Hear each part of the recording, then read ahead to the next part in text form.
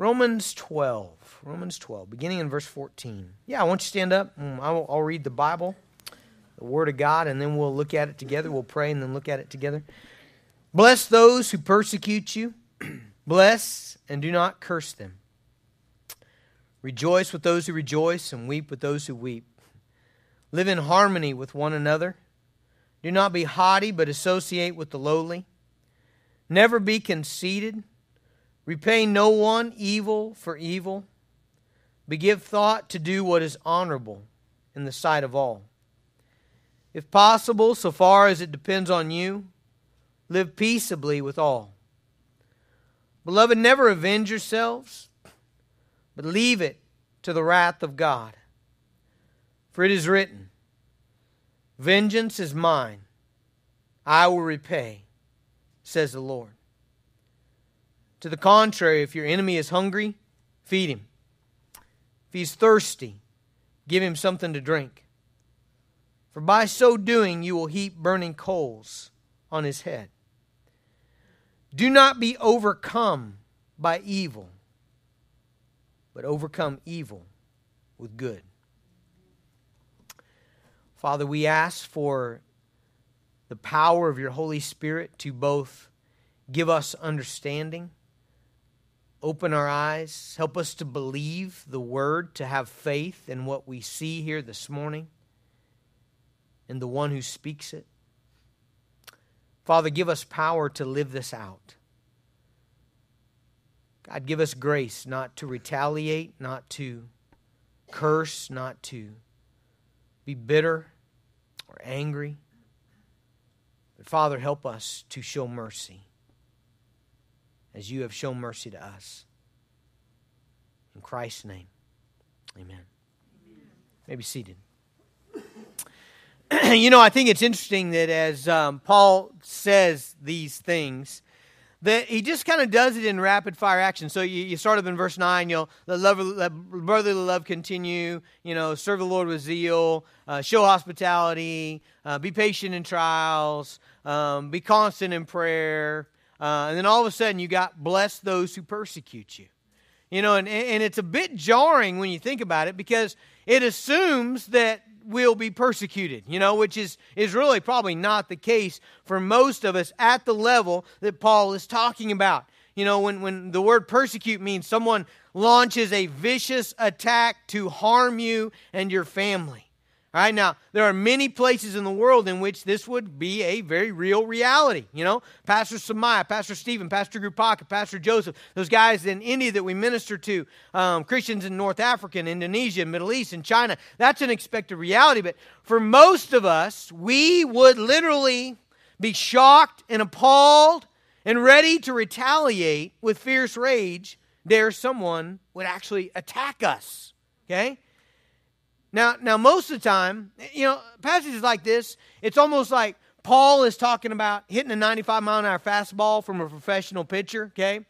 And what I'm talking about is we got the tee set up and we're like hacking away at it, because really what we're talking about, what most of us have experienced, and maybe you have, I don't know, but I'm just talking about my own life. I've not experienced, a launched attack of persecution against my family. No one's ever come in, bust down my door, drug me away to jail, took my possessions, killed my family. That's never happened to me, okay? It happens all around the world, but it's not happened to me. But where we're dealing with today, that's kind of the fastball, What we're dealing with is someone spoke harshly to me, right? Someone slandered me. Someone disrespected me.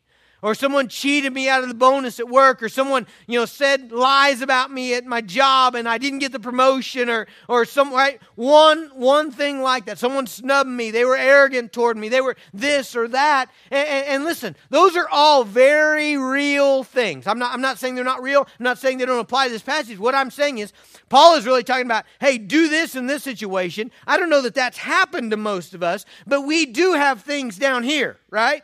That are in the same way, that really, if this is true, then man, how much more ought we to apply the principles that Paul is about to tell us? How much more should we apply them to these things that are down here? Again, very real, very real. I'm not saying they're not real, but squabbles in marriage, conflicts with coworkers, hurt feelings at church. They're very real. In fact, so real that they can, if not dealt with rightly and scripturally and in the power of the Holy Spirit, if not dealt with, they can bring about divorce and major damage to relationships and families and churches. So absolutely do these principles apply to what we're about to talk about. Now, what we see in the scriptures is that there is an expectation that some of these things will happen, okay? So if we go into the gospel, in the gospel of John, Jesus says this, okay, to his disciples.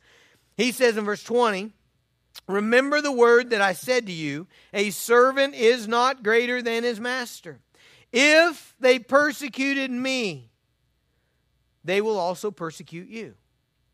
Okay, so if they persecuted me, then, and you're in Christ, and you're a servant of mine, and you're like me, and you live like me, and you're on my mission, then so will they persecute you. If they kept my word, they will keep yours. But all these things they will do to you on account of my name, because they do not know him who sent me. All right, so Jesus basically lays it out that, you know what, you're going to be treated in a very similar way that I was treated. 2 Timothy chapter 3, verse 12 gets even more specific, right to the point.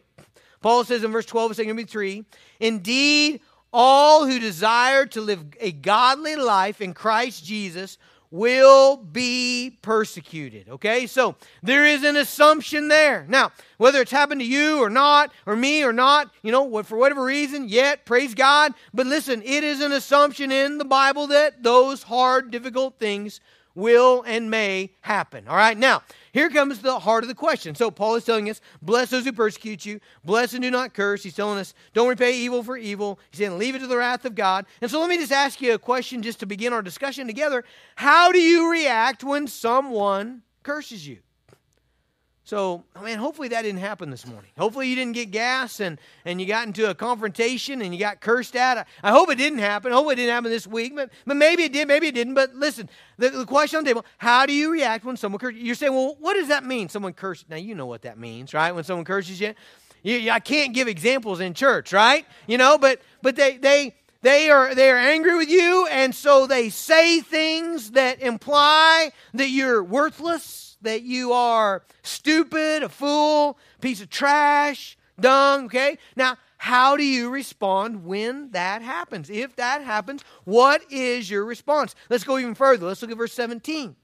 Verse 17 says, "Repay no one evil for evil, but give thought to do what is..."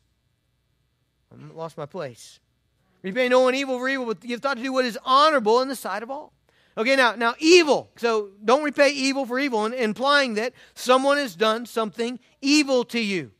Right now evil is not just like, they cut you off in traffic. I had a lady in the last service say, that happened to me. I got cut off in traffic. That's really not evil unless they're actually like trying to run you off the road. That could happen, I guess.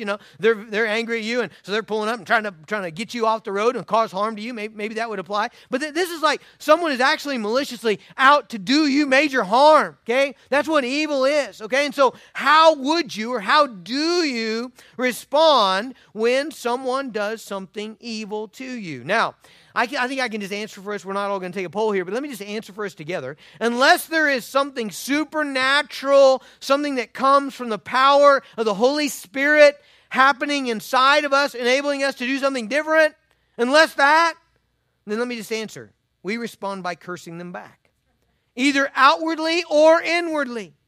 We would respond by revenge, by retaliation, either outwardly or inwardly. Now, I say outwardly or inwardly because there's a reality. Some of us, some of you, some of us may be self-controlled enough that we're able to stand there and be cursed at and hold it all back and not do anything outwardly, but inwardly we're cursing, all right? Inwardly we're angry, and we're just biding our time. What we really do is go ahead and put that in our belt for ammunition, and we're like, you know what? I didn't outwardly respond and I didn't curse back, but let me tell you, you're going to pay for that one day, right? I'm going to bring that up. I've got it there in my belt, and let me tell you, you're going to hear about this again, all right? It's not going away. I got it here, and you're going to hear about it again. I'm just not going to do anything right now. Now, that's really not what he's talking about here. Okay? He's not saying do that. There's nothing spiritual about that. There's nothing spiritual about, hey, you know what? I'm not going to respond now because of the consequences that might come upon me if I respond in evil, but I'm going to bide my time and wait till I can take my shot and get away with it. Okay? That's not supernatural. Okay? Now, most of us under our own flesh are going to respond just like that. Okay? Boiling on the inside, imagining ways that someone can pay for their sin against us, dreaming of all the bad things that we secretly hope happen to them because they sinned against us. Now, why do I say, unless the Spirit intervenes, we're all going to respond that way? Because we're all sinners, okay? That is the way that sinners respond. When a sinner is cursed, he responds with cursing. When someone is evil to him, he responds by doing evil back. We are bent that way. But here's what I know about the people, some of the people in this room, in our second service, in our first service. Here's what we know. Some of you have been impacted by the mercy of God. Okay? Now let's get our context here, okay? So you remember the first 11 chapters of Romans. First 11 chapters of Romans, what do they tell us? They tell us how God has saved us through Jesus Christ. They tell us the work of redemption, the work of grace, the work of mercy through Jesus Christ. And then in chapter 12, here comes the application. Here's how we live that out, okay? So chapter 12, verse 1 says, I appeal to you, therefore, brothers, by the mercies of God. By the mercies of God. All right, so what is he saying? He's saying, I'm talking to a people who are right now standing in God's mercy, sitting in God's mercy, surrounded by God's mercy. All right, now think about that. That's some of you. That's me, right? I was an offender. You were an offender. We offended God. We struck out against God. We lashed out against God. We dishonored God. We disrespected God. Not just God, but we've all sinned against others. We've been cruel. We've been neglectful. We've harbored anger. We have sinned against others and we've sinned against God. And what did God do? He did not give us immediate justice. He did what? Mercy, right? You didn't pay for your sin. You didn't go to hell. The wrath of God was not on you. Why? Because you are a person who has received mercy. Now, what Paul is saying here in chapter 12, verse 1, I appeal to you, therefore, brothers, by the mercies of God. We are those people. We stand in mercy. We've not been given justice. We've not been given wrath. We've not been given hell. We've been given grace and kindness and blessing and salvation and riches and eternal life forever and ever. And so Paul says, by the mercies of God, present your bodies a living sacrifice, right? Present yourselves to God. Now, how does that work itself out? Well, Paul's telling us, right? He's saying, if you are a person who has been impacted by the mercy of God, then you're going to do these things. You're going to live this out. That's the gospel. So, because we've received mercy, because we deserved wrath, and God intervened, and He sent His own Son to live the perfect life and then to die death on our behalf and to give us eternal life through His Son Jesus Christ, because we have received mercy. That's the context that Paul says, bless those who persecute you. He doesn't say that to everybody. Listen, if Paul were here today, he wouldn't say, I'm not talking to people who don't know Jesus. They can't do anything else but that. But he's saying, but you, believers, chosen ones, who have received the mercy of God. When someone curses you, you bless. When someone is evil to you, you don't repay. You leave it to the wrath of God. You feed them. You give them drink.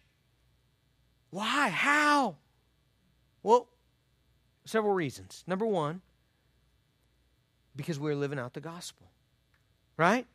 We were an offender. We've been given mercy. We live in mercy. And now we're giving that mercy to others. That's point number one. Okay? Let me give you some more. Point number two. How can we do this?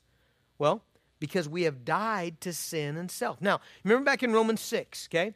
Back in Romans 6, we had a baptism in the last service. Miley Moore was baptized. And what does baptism mean? Romans 6 tells us it means that we've been joined to Jesus, right? We're connected to Jesus' resurrection life forevermore. We have the Spirit of God in us. And so when we're baptized, we're telling everybody, the old me is dead and buried, right? The new me is raised up to live in newness of life. And Paul describes that newness of life like this.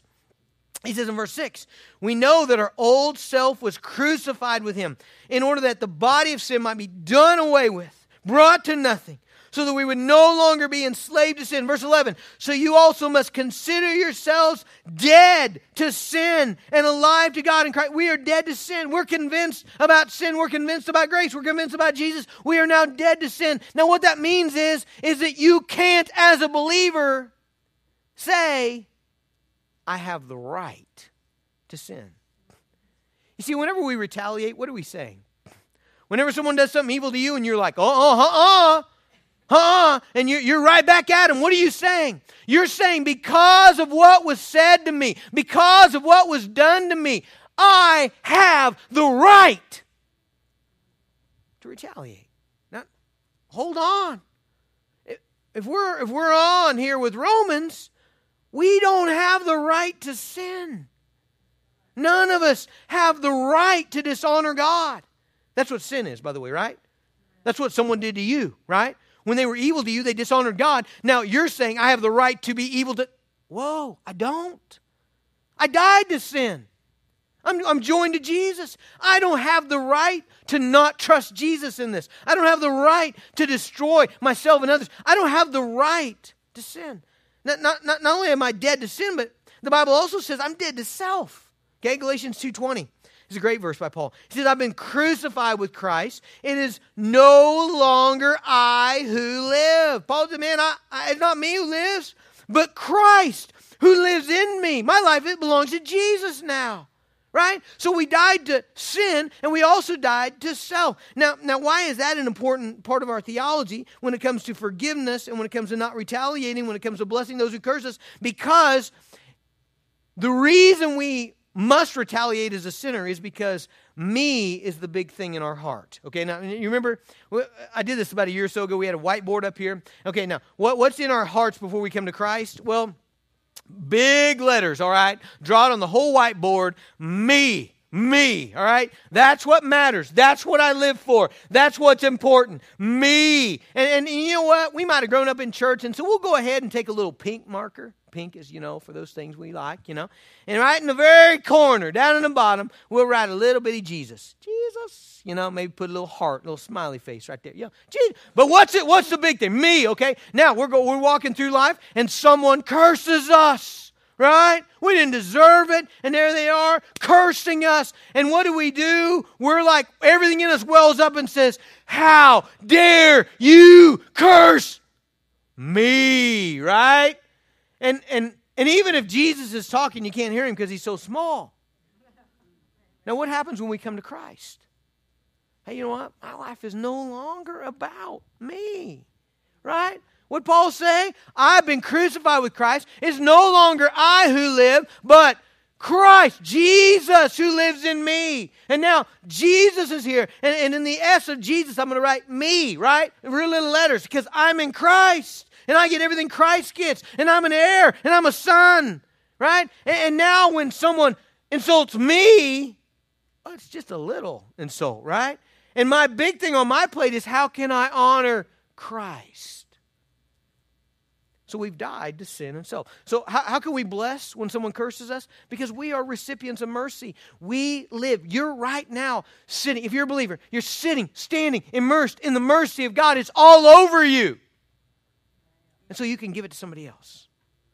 Number two, because we've died to sin. We no longer say, I have the right to sin. Oh, hey, man, I'm going to sin because I deserve. No, we don't say we don't want to sin.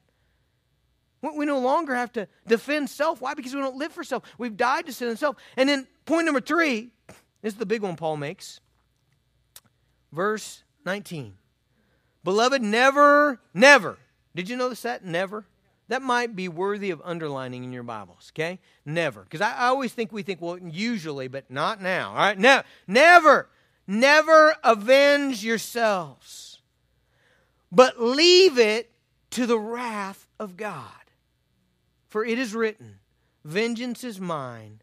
I will repay, says the Lord. Now, what did that just tell us? Well, that told us that we are to bless those who curse us. We're not to retaliate. We're not to seek vengeance. We're not to seek our revenge. We're not to give evil for evil. Why? Because God has said He will handle it. It's His. Leave it to the wrath of God. Leave it. Leave it alone. Don't touch it. Leave it to the wrath of God because vengeance is His. Now, here's what's going to happen this morning. Some of you are great helpers. Man, you got to appreciate that. You're a great helper, you know. But here's the interesting thing. You're not very interested in helping like with children's ministry and, cooking on Wednesday nights or VBS or kids camp coming up. Kids camp tomorrow, Tuesday, and Wednesday. I think it's going to be down like 95. Cool wave. Isn't that going to be great? And you're like, man, I am not interested in helping God in the mission. But God, I tell you what, that vengeance thing, move over. I will help you with that, okay? Like you're a helper, but you don't help with the kingdom things. You help with vengeance. Whenever someone hurts you, you're like, God, I know you're going to handle this, but not quick enough, not well enough, and just get out of the way and let me help. Okay, here's what God says to you this morning. He does not need your help. Not with that. Now, you want to help with kids camp, we can still sign you up. Okay, but he does not need your help in vengeance. I cannot imagine. We'll test this out in just a second. But I cannot imagine reading just a few of the passages in the Bible about the wrath of God. I can't imagine reading even one of those and responding by saying, oh, well, God, you sure are not getting this job done. I can't imagine that.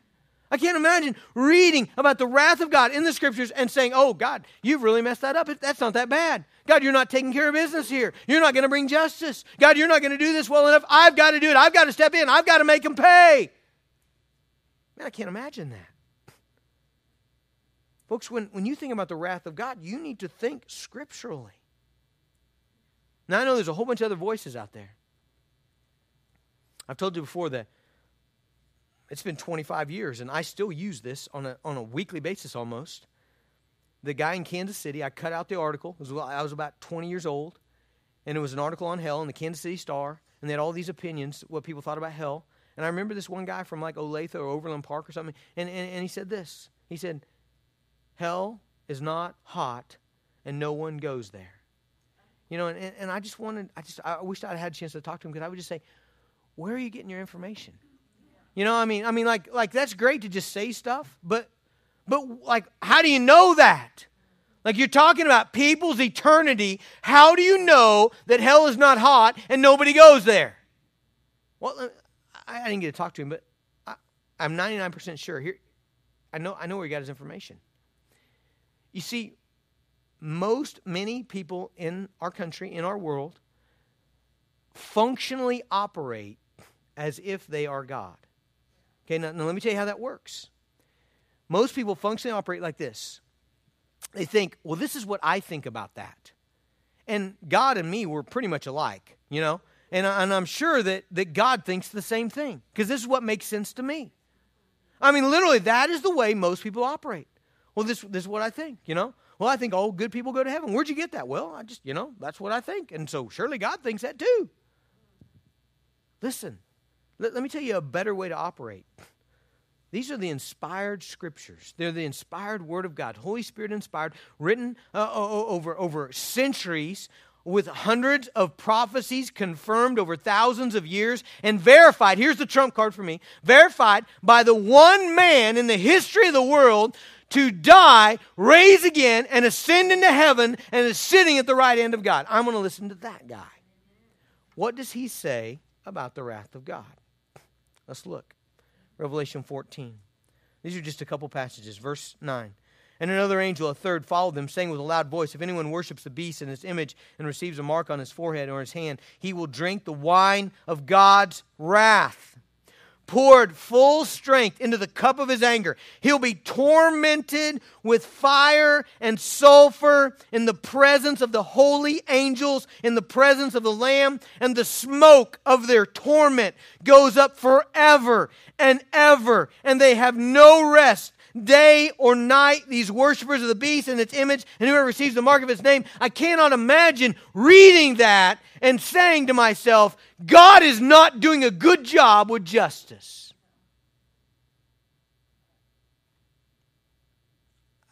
I just don't think you can get there. 2 Thessalonians 1, Verse 6, since indeed God considers it just to repay with affliction those who afflict you. He's talking about this very same thing. People who have hurt you. Okay, what does he say? Hey, God will handle this. Verse 7, and to grant relief to you who are afflicted as well as us when the Lord Jesus is revealed from heaven with his mighty angels in flaming fire, inflicting vengeance on those who do not know God and on those who do not obey the gospel of our Lord Jesus. They will suffer the punishment of eternal destruction away from the presence of the Lord and from the glory of his might. One more, Mark 9. If your hand causes you to sin, this is Mark 9:43. If your hand causes you to sin, cut it off. It's better for you to enter life crippled than with two hands to go to hell, to the unquenchable fire. And if your foot causes you to sin, cut it off. It's better for you to enter life lame than with 2 feet to be thrown into hell. If your eye causes you to sin, tear it out. It is better for you to enter the kingdom of God with 1 eye than with 2 eyes to be thrown into hell, where the worm does not die and the fire is not quenched. Now, my friends, if you can read those passages and say, God is not doing a good job, I don't know, I can't figure you out. Because when I read those, I tremble at the thought of eternal torment in the lake of fire forever and ever and ever. God will indeed punish sin. He does not need your help. He doesn't need it. There is sufficient punishment for sin. So here's the real question. Do you trust God? You know, every time you're hurt, every time you're slandered, every time you're offended, every time you're criticized, every time you're reviled, every time you're cheated, every single time, it's all going to come down to this. Do you trust Him? Should you trust Him? Man, Peter says, look at the evidence. Look at the evidence. Will God do what He said? Man, 2 Peter 2:4. For if God did not spare angels when they sinned, but cast them into hell, committing them to chains of gloomy darkness to be kept until the judgment, and if He did not spare the ancient world, but preserved Noah, one family, a herald of righteousness, with 7 others when He brought a flood upon the world of the ungodly, the entire world, if by turning the cities of Sodom and Gomorrah to ashes, He condemned them to extinction, making them an example of what's going to happen to the ungodly. Look at verse 9. Then the Lord knows how to rescue the ungodly from trials and to keep the unrighteous under punishment until the day of judgment. My friends, Peter says, look at the evidence. Man, look at the evidence. Has God not shown consistently He will judge sin? I mean, He wiped out the entire world in a worldwide flood and saved one family. God will do it, and He will do it again. Why would you think God's going to go soft on that? And listen, here's where I'm coming from. Man, to think, well, you know what? Maybe we're going to get to the end, and God's just going to say, hey, never mind. You know what? It's okay. We don't need to punish sin. Listen, if He's going to do that, why would He have sent Jesus, His own Son, to take the filth of humanity upon Himself and to bear the judgment and wrath of God the Father? If God were going to go soft on it, why wouldn't He go soft on it right before the cross? Why would He pour His wrath out on His own Son? So you're telling me God's going to pour His wrath out on the ancient world, on the angels, on Sodom and Gomorrah, on His own Son Jesus, but all of a sudden He's not going to? I think that's silly. So really what we're dealing with is timing, right? Isn't that why we still struggle? Timing, right? So someone hurts you, man, they just cut you deep, and you're bothered, you're angry, and instead of leaving it to the wrath of God, you can't leave it to the wrath of God. And I think the reason a lot of times is, if you ask that person, well, hey, do you know that God's going to punish sin? God's going to take care of it. You can just leave it in God's hands. And they're like, I know God's going to take care of it, but I want it done this afternoon, right? I mean, isn't that really what we're dealing with here? It's a timing issue. It's like, well, I know there's going to be a reckoning for sin, but by golly, it happened to me this morning at 8. I want it dealt with by 5.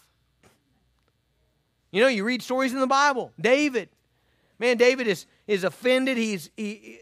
Nabal just criticizes, offends, slights, dishonors him. And man, he gets his sword. His men, they're charging. They're going to wipe out every male in Nabal's family. And remember, Abigail intervenes. And she stops him and she says, hey, David, can't you trust God with this? Don't sin against God. You have no right to sin against God. God will take care of you. Just trust him. David's like, you're right. And David does not do anything to Nabal. And in 10 days, God kills him, right? And so some of you are like, yeah, I could go with that. I'll wait 10 days, you know. Hey, listen, we don't have the right to judge God's timing.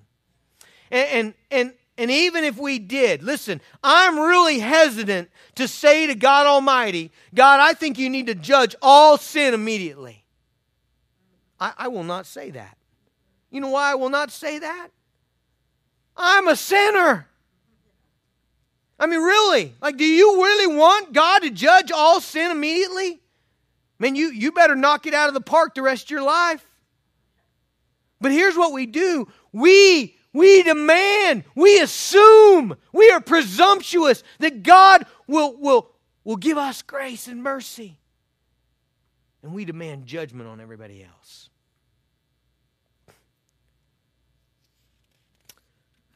He says, leave it to the wrath of God. You know, it's July what? 24th. July 24th. Now, 8 more days of the Proverbs Challenge, the Wisdom Challenge, right? So some of you, man, you've missed the whole month of July. Where'd it go? There's 8 more days. You still got 8 days. You got a little over a week to read a chapter of Proverbs a day with some other folks, okay? Your family, your spouse, your friend, your neighbor, your whoever, okay? Ask a few questions about it, and then how can we apply? So if you're going to do that, today would be a great day to start. And guess what? Today is July 24th, which would be Proverbs 24, right? You read the day that corresponds with the chapter that corresponds with the day. And listen to this couple verses in Proverbs 24. This is interesting. Do not rejoice. This is verse 17. Do not rejoice when your enemy falls. And let not your heart be glad when he stumbles. Now, the reason is fascinating. Proverbs is just an interesting book. Lest the Lord see it. See what? See your heart rejoicing at someone else's misfortune. And be displeased and turn his anger away from him. Now, that's a whole nother take, by the way. I mean, that's like another sermon, okay? But do you hear what Proverbs is saying? Proverbs is saying there are times when someone sins and just the consequences of sin are going to come down on them, but you're over there in the corner saying, kill him, God, kill him, you know? And you're rejoicing. And it says, God is so displeased with your heart, there's times he's going to take the consequences off of them. Because he's so displeased with your heart. Because you won't just leave it with him. That's interesting. That'd be a good discussion today when you read Proverbs 24. So one more point, okay, and then we're done. One more. Verse 21. How can you bless and not curse? How can you not repay evil for evil? Verse 21. Do not be overcome by evil, but overcome evil with good. Okay, now, here's what you need to understand. To hold on to your anger, okay? To do the whole campfire thing with your anger. You know what you do with a campfire, right? It starts to go down, and what do? You feed it, right? You stir it up, okay? That's what a lot of people do in their hearts, right? Like someone said something to them, and they're angry, and they're mad, and then they start going on with life, and it starts to kind of be a distant memory, and what do? They replay that tape in their mind so that they can feed that and stir it all back up and stay angry. Stay angry. Okay, here's what the Bible's saying. You will be overcome with evil. Okay, you leave that festering in you, and Satan will have a heyday. 2 Corinthians 2 is one of the great passages on forgiveness. And at the end of that passage, in 2 Corinthians 2:11, as Paul is wrapping that up, he's saying, you better forgive. You better get this right. You better do it in the presence of Christ. And then he says this phrase, so that we would not be outwitted by Satan, we are not ignorant of his designs. Basically, Paul is saying, when you leave that in your heart, Satan has an opportunity. He couldn't get at the kids before, but he can get at them now because mom and dad are holding the grudge. He couldn't get at the family before. He can take his shot now. There is no blessing in vengeance. Don't be overcome by evil. Listen to this. This is a favorite of mine. 1 Peter. By the way, this is either like a really funny thing that God just decided to do, like a funny irony, or maybe just a funny coincidence, or it's the intentional work of the Holy Spirit. I believe that's what it is. But it's interesting that this passage I'm about to read to you occurs after a long passage on marriage. Okay? So Peter deals with marriage, and then he says these words. Okay? It's kind of fun. Okay? He says this in verse 8. Finally, all of you, okay, this is right after the marriage passage, all of you have unity of mind, sympathy, brotherly love, a tender heart, a humble mind. And then he says this, almost the exact words of Paul. Do not repay evil for evil, reviling for reviling. Someone reviles you, someone says something about you harsh. Do not revile in return. But on the contrary, what does Paul say? Bless. What does Peter say? Bless them. Bless them. Pray for them. Encourage them. Say a good word to them. For to this you were called, that you may obtain a blessing. What's that saying? God is wanting to do you good. God is wanting to bless you. God is wanting to pour riches into your life through your leaving it to Him and you responding in blessing. And then verse 10, next verse. This is a favorite. Whoever desires to love life and see good days. Some of you have been in my office. You've had a conflict with someone. I always walk you through this verse because this, in my mind, I think of this every time I get angry. Every time I'm tempted to hold a grudge, I think of this passage right here. It makes so much sense to me because he says, whoever desires to love life and see good days, me. I want to love life. I want to see good days. I want to wake up in the morning and I want to be happy. I want to. But here's the reality. Some of you do not, okay? Some of you do not want to be happy. You don't want to be blessed. You don't want good things. You simply don't want it.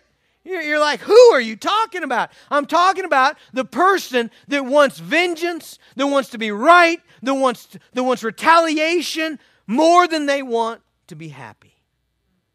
Because the Bible is saying right there, whoever loves life, see good days, whoever wants that, let him keep his tongue from evil, his lips from speaking deceit. Let him turn away from evil and do good. Peter's saying the same thing Paul's saying. Don't be overcome by evil, but overcome evil with good. Now, he gets really aggressive here, okay, really specific. Okay, so verse 20. To the contrary, if your enemy is hungry, what should you do? Laugh, rejoice, say, all right, that serves you right. I told you, shouldn't have treated me that way. Now you lost your job. Ha ha! Now you're starving. Come up to the church. We've got some maybe out-of-date canned goods that are rancid that we'll give you. No. If your enemy is hungry, feed him. If he's thirsty, give him something to drink. So actually be aggressive. Not just don't retaliate, but actually go bless them. Oh, this is supernatural stuff, isn't it? Only by the power of the Spirit this happens. Okay? And then what's going to happen then? For by so doing, you will heap burning coals on his head. Now, what does that mean? Okay, now I think the immediate thing that comes to our mind is, yeah, they're going to go to hell, and when they go to hell, my kindness is going to be all the more hot on them, right? Hold on. I'm not saying that there isn't an implication there, because actually there probably is. There's some Old Testament references that kind of lean in that direction. But here's what I really believe Paul is saying. You will bring Holy Spirit conviction on their lives when you return good for evil. Man, you might win them. Win them to the glory of Jesus. Win them to the glory of God. I cannot tell you how that softens hearts and that blows minds away and that tenderizes a conscience. When you do something supernatural that way. Many times, not just to the person, but to... Did you see what it said? Where is that at? In verse 17? give thought to do what is honorable in the sight of all. Let me tell you, there are people in this country who don't love Jesus, never go to church, don't think a thing about the Bible, and yet when they see somebody, I've seen this on the news, they see somebody who is hurt and harmed, and they respond in kindness, man, they're like, okay, there's something to that. Man, I loved what the Christian Academy did the other day in the front page article. Man, that was so cool. You know, they got vandalized and staff, Randall, you know, hey, man, we care about these kids. Man, the community's scratching their head. What? All right, we're out of time, so let me give you one. Don't shut off yet. I got a good story, okay? One story, and then we're going to be done. So this occurs in 2 Kings 6. 2 Kings 6, okay? Let me give you some background. All right, so the Syrians are coming in and they're raiding Israelite towns, okay? So just picture it, you know. You're all sitting down to dinner. All of a sudden there's a war cry. Soldiers come storming through your village, light your house on fire. They kill your father.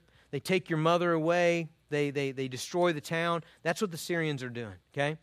But all of a sudden they start being unsuccessful. They're unsuccessful because every time they go to raid someplace, the Israelites aren't there. They knew they were coming. You know? And so the Syrian general is like, okay, we got a spy in our ranks. Someone is telling the Israelites when we're going to come.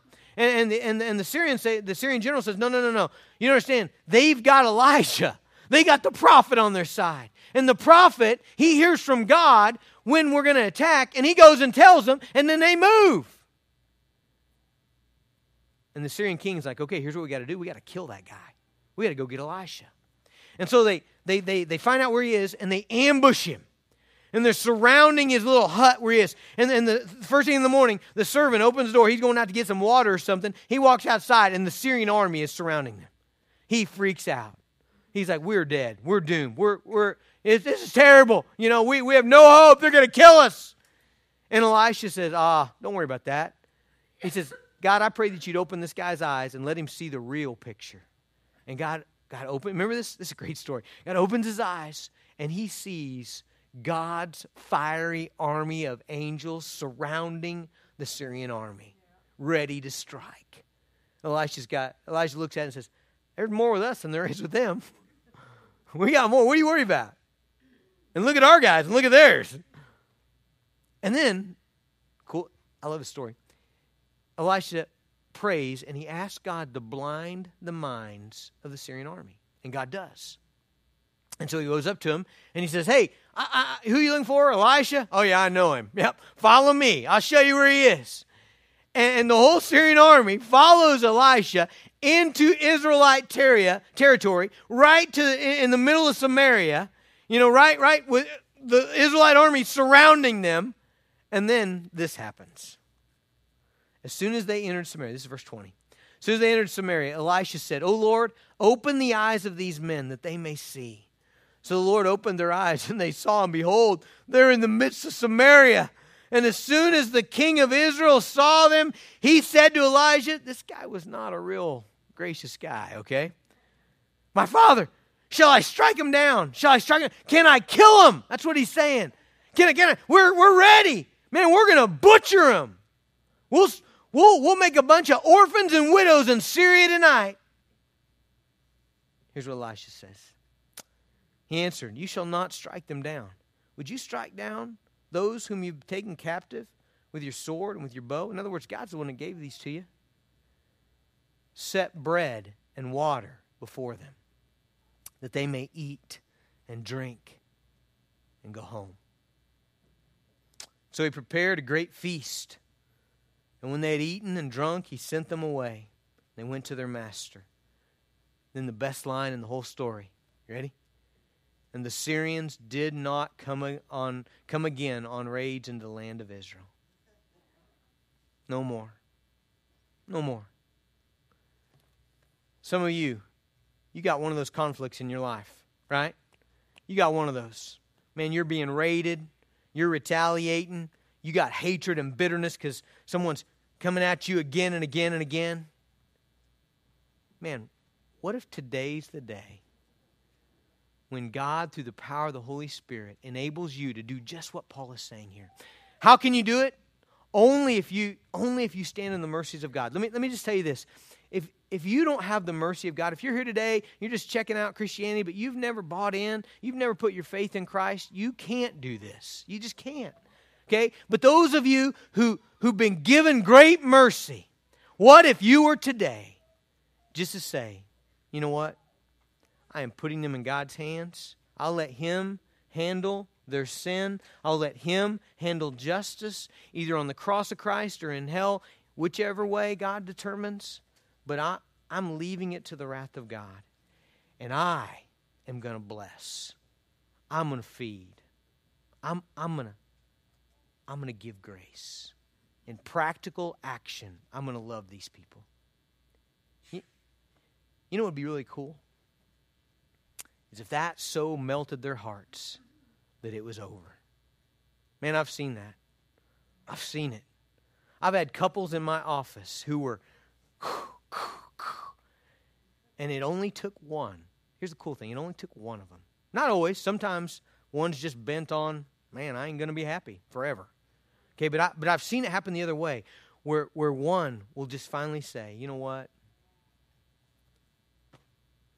I love you. I'm not going to punish. I'm not going to retaliate. I put your sin on the cross. I give it to God. I'm just going to love you. And man, I've seen that other one melt. Like that did it. That heaping coals happened. Their conscience was melted because they experienced the mercy of God through another person. Man, wouldn't it be cool if that happened today? Father, I just pray for these gathered here today. God, it's my prayer that somebody, maybe many people, would leave here today and that they would leave a burden here. That they would leave unforgiveness, that they would leave bitterness, that they would leave that holding on to someone's sin against them, that they'd just leave that here. That they'd be able just to put it in your hands this morning and trust you, trust the wrath of God. You can deal with it however you want, but we trust you. That they might walk out of here determined to bless and to receive a blessing. God, give faith, God, for that to happen today. In Jesus' name.